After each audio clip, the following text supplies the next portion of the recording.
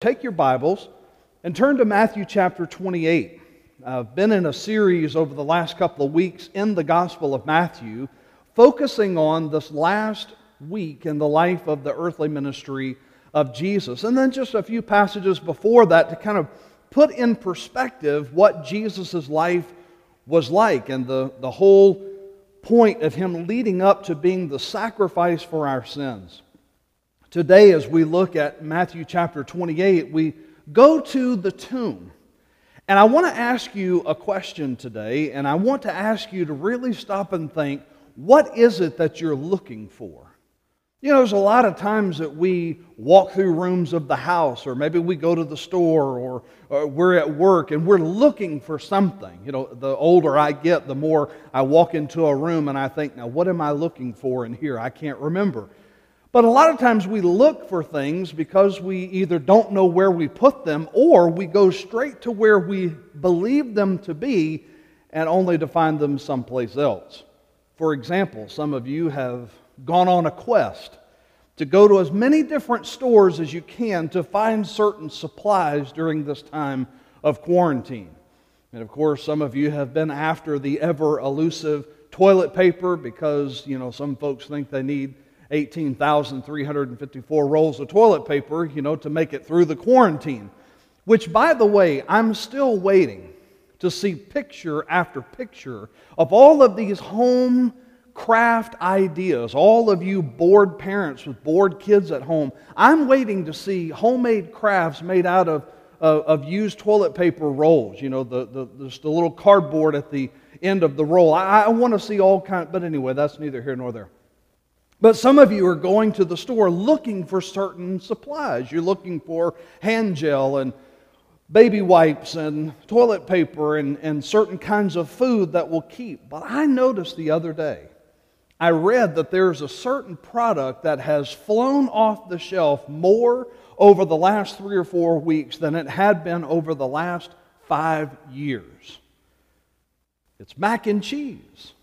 People are buying macaroni and cheese, particularly the Kraft brand, more over the last 3 weeks than they have the last 5 years. In fact, Kraft, the company, has been on a downward slide for the last 5 years, and they are amazed at how many people are buying macaroni and cheese. And so the idea is, somebody studied the market and said, why are people all of a sudden buying macaroni and cheese? And the idea was really there's two things. One, because they like it. And it'll keep and it'll be in a box and all you have to do is boil the water and add the cheese, a little milk and butter and you're good to go. But another reason someone said, after studying the market, they said people like familiarity. They like those familiar tastes and their comfort food. Forget the keto diet. Forget the all-protein diet. Forget the vegan and all of this other stuff. They want to get back to a comfort food that they're comfortable with that really gets them through a difficult time. And people are going back to macaroni and cheese like you couldn't possibly believe. What does that have to do with Easter Sunday? Well, this is a day that many of us traditionally have gone back to church. Maybe we didn't go for a month or two or a year or so. But on Easter Sunday, it's kind of expected that we would go to church, or at least now kind of watch a live stream. We like that sense of familiarity. The women in Matthew chapter 28 were going back to the tomb because that was the last place that they saw the body of Jesus, and so that was what they were looking for. They were looking for that familiarity. After 3.5 years of listening to Jesus and many of them following Him, crowd after crowd and place after place, now they want to see His body again. And they go for that sense of familiarity, that sense of comfort to know that this man named Jesus is exactly where He's supposed to be. Yet the Bible tells us when they get there, they find something very different. And perhaps today, as you go back to Matthew chapter 28, or maybe just come to an understanding of who Jesus is once and for all, or maybe even for the very first time, That sense of familiarity, some of those stories that you've heard in the past, or some of those messages that you've heard, some of those familiar songs, maybe today is the day that the Holy Spirit will put it all together for you, and you will realize that instead of looking at a place of death to try to find life, that instead you'll look to Jesus, who is alive, who can give you eternal life. Matthew chapter 28, beginning in verse 1 through verse 10, the Bible says this: Now after the Sabbath, toward the dawn of the first day of the week, Mary Magdalene and the other Mary went to see the tomb. And behold, there was a great earthquake, for an angel of the Lord descended from heaven and came and rolled back the stone and sat on it. His appearance was like lightning, and his clothing white as snow. And for fear of him, the guards trembled and became like dead men. But the angel said to the women, Do not be afraid, for I know that you seek Jesus who was crucified. He is not here, for he has risen, as he said. Come and see the place where he lay. Then go quickly and tell his disciples that he has risen from the dead. And behold, he is going before you to Galilee. There you will see him. See, I have told you. So they departed quickly from the tomb with fear and great joy, and ran to tell his disciples. And behold, Jesus met them and said, Greetings. And they came up and took a hold of his feet and worshipped him. Then Jesus said to them, Do not be afraid. Go and tell my brothers to go to Galilee, and there they will see me. You know, there's two steps of faith that I hope that you'll journey with me to take today. Two evidence and two sources of evidence, and two sources of life, and two sources of reality that we need to embrace today in this text of Scripture. Here's the first one. The Bible teaches us in these first couple of verses to recognize the evidence of His life. You know, when you begin to look at the evidence of the life of Jesus, I could talk all day of the scriptural evidence, the non-scriptural evidence that exists of the life and the death and the burial and the resurrection of Jesus. But honestly, what it all boils down to is exactly what the Bible says in these few verses to confirm what Jesus has done.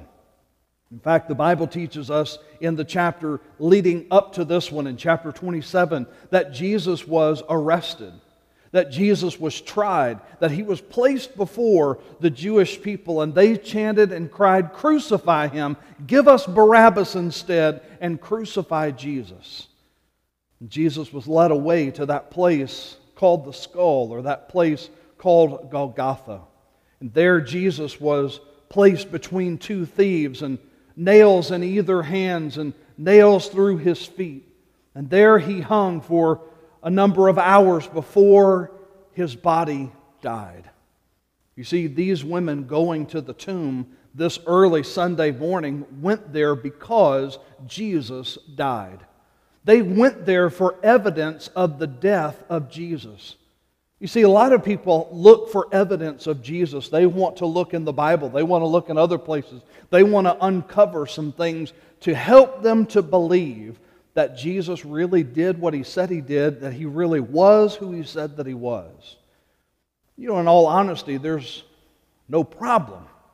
There's no issue with looking for evidence of the life of Jesus. I mean, if Jesus really was the Son of the living God who lived on this earth 2,000 years ago, then if people are going to believe, they want some kind of proof that He really was who He said He was. The problem is sometimes the proof takes more faith to believe than the actual words of Jesus. CNN many years ago did a 6-part series of some pieces of evidence that had been found. And one of the biggest pieces that has been talked about and researched is the Shroud of Turin. In fact, someone said about the shroud, when you prove that the shroud is real, you're proving that Jesus actually existed. They found a box also of bones believed to be John the Baptist. They found another box of bones believed to be the bones of James, the half-brother of Jesus. They found a relic that was supposedly part of the actual cross of Jesus, this piece of wood, was found in Turkey 1,300 years ago. There was some codex, some written manuscript that was found in Egypt that supposedly explained why Judas Iscariot betrayed Jesus for 30 pieces of silver that contradict what the Bible says. People flock to these pieces of evidence and they say, if I can prove that shroud is actually that linen cloth that was wrapped around the body of Jesus, then I'll believe that Jesus actually died, and then maybe I'll believe that Jesus rose again. But friend, here's the problem. Even if all of those pieces of evidence are fake, it does not take away from the truth of the Word of God, the power in the Word of God telling us and showing us and displaying for us that Jesus Christ is alive. I'll give you several. Matthew chapter 1. Each generation from Abraham connecting God's plan of salvation all the way down to the birth of Jesus. Matthew chapter 1, verse 23.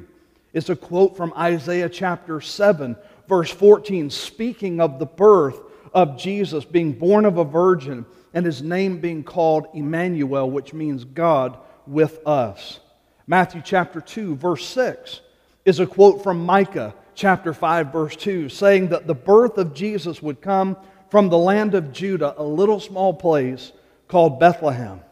And Matthew chapter 4, verses 15 through 16, is a quote from Isaiah chapter 9, verses 1 and 2, saying that Jesus would come from the land of Galilee, which is where Nazareth is.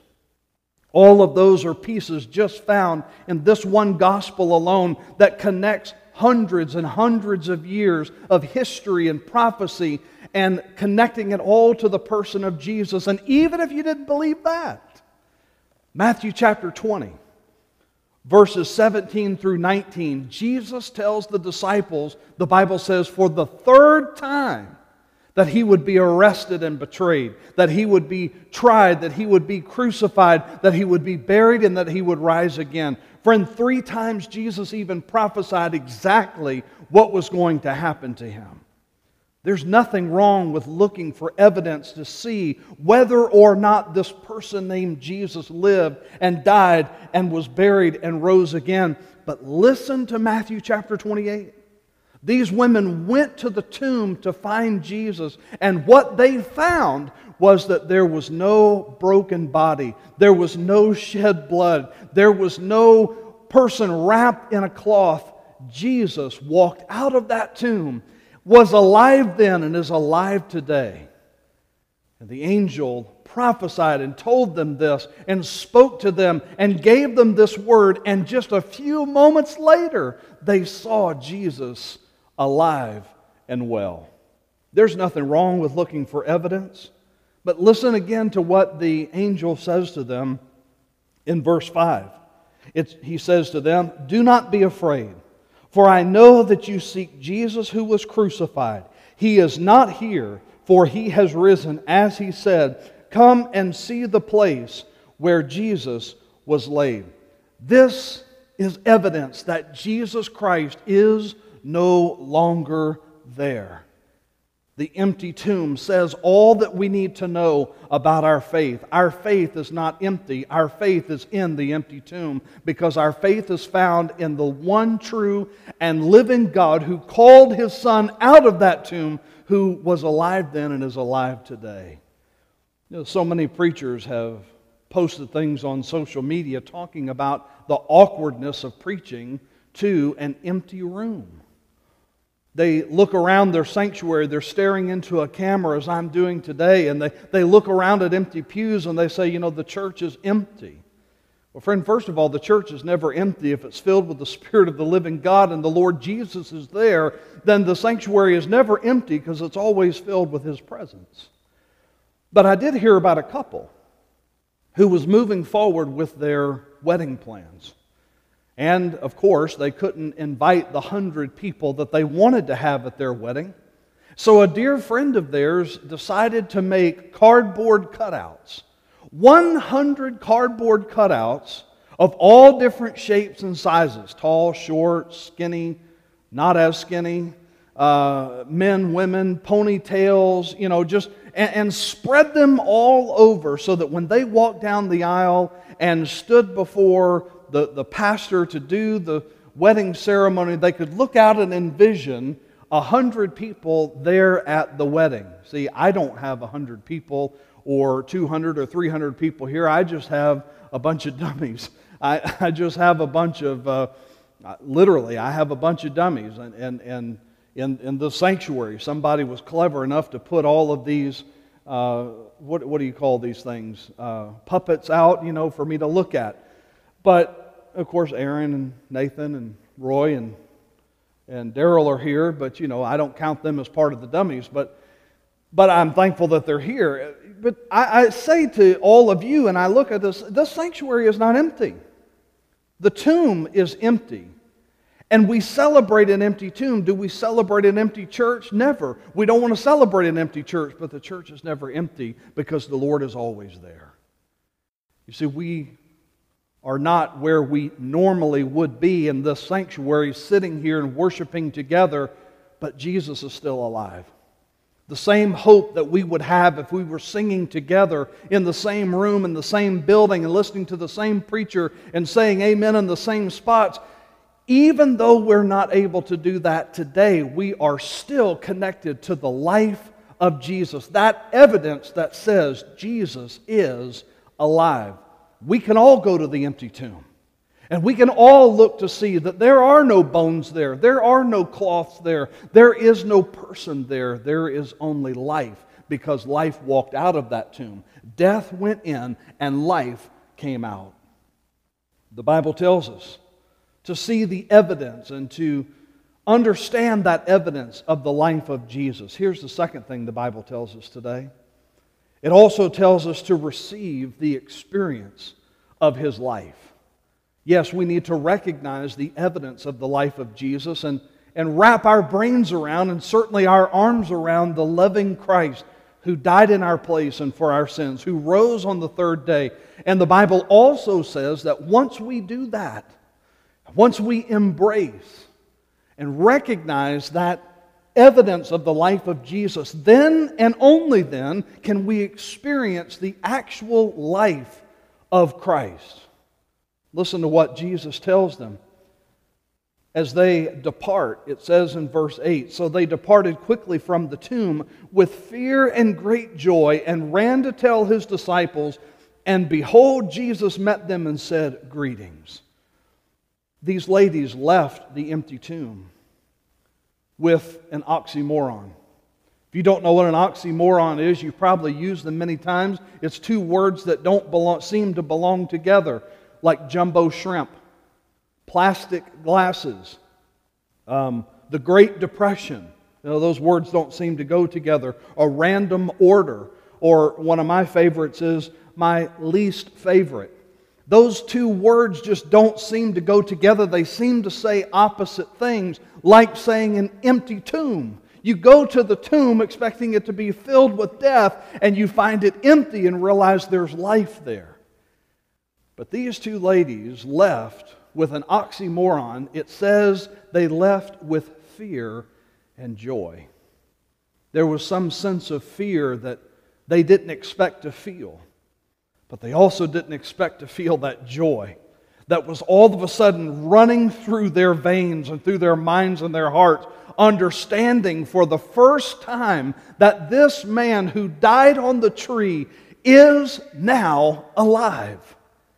Fearful of what the reaction was going to be, afraid of what people would think if they actually said this out loud, afraid of what does this mean now that He's not here? Is this going to happen again?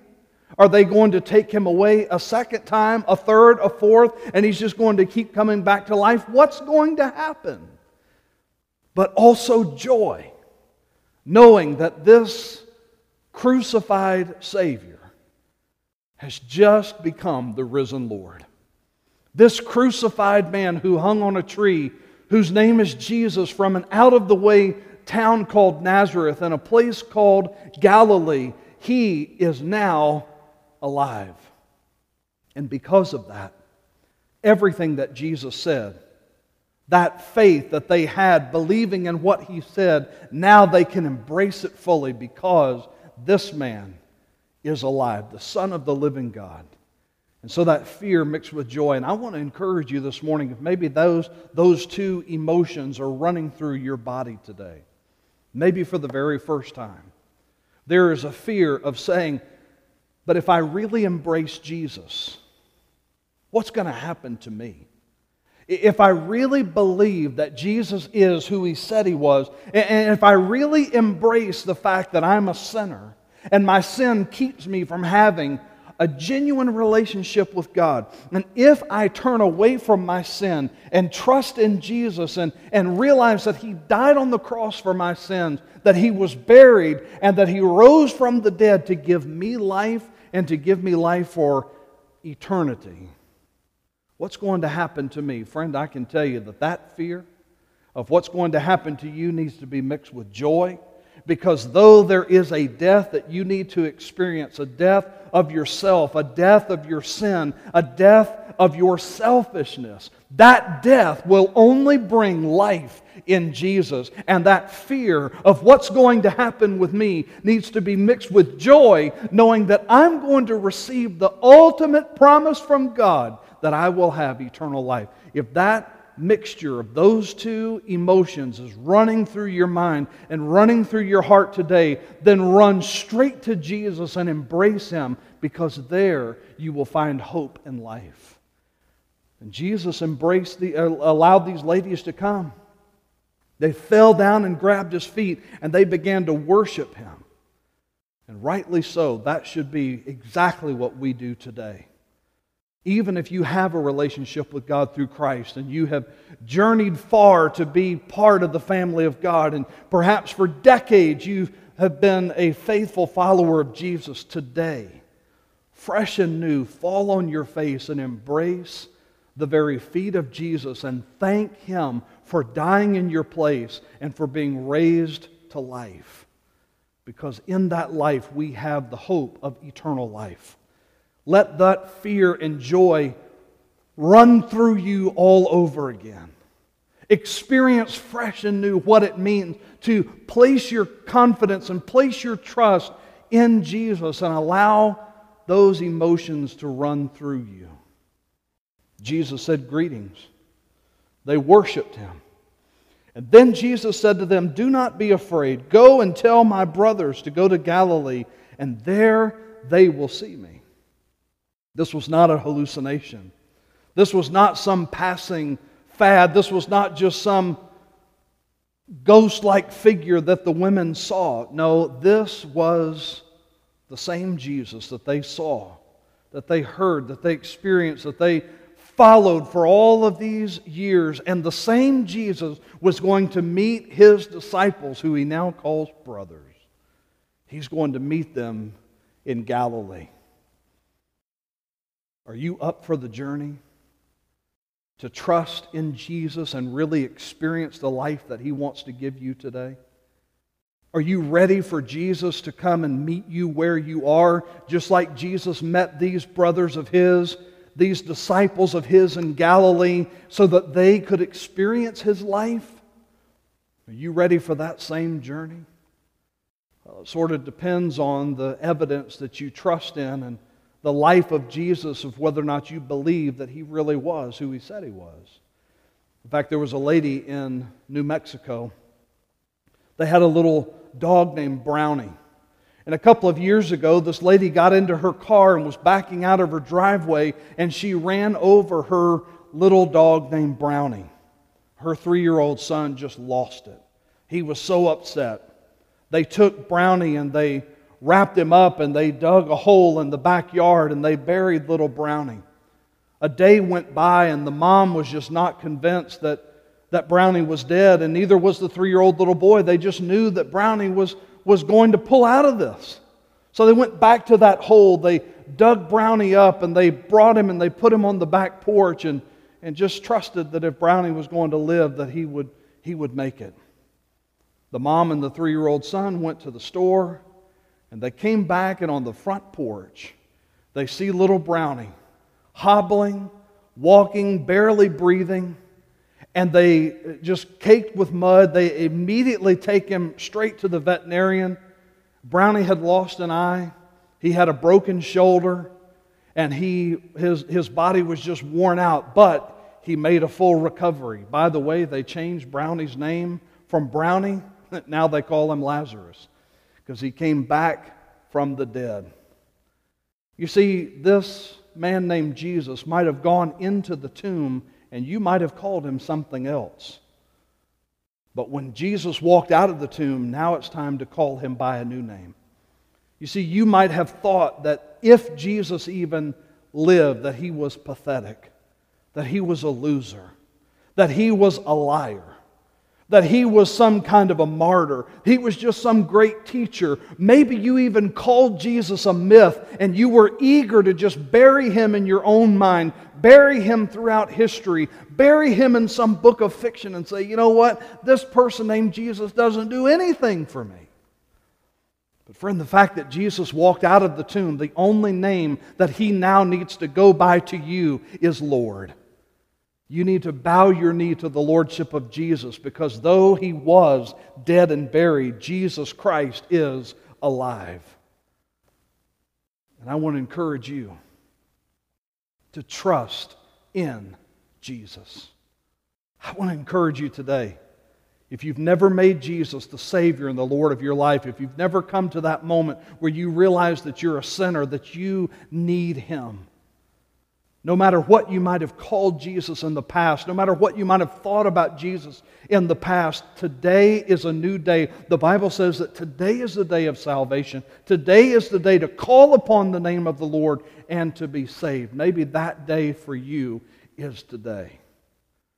Make a comment on this live feed in this video.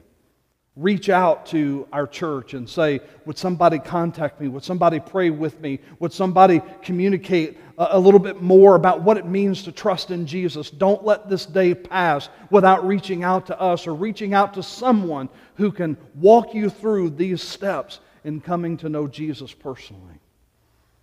But if you have taken that journey and you do know Jesus personally, I want to encourage you to be unashamed to tell people that you call Jesus Lord, that you trust in Jesus as your Savior, and you confess him with your mouth as the Lord of your life, and you are unashamed to say that I might have called Jesus something completely different at one time, but now he is the Lord of my life.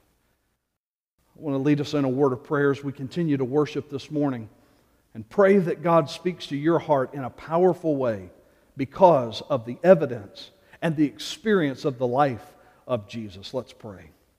Father, thank you so very much for this opportunity to gather around your word and to pray and to sing praises to you.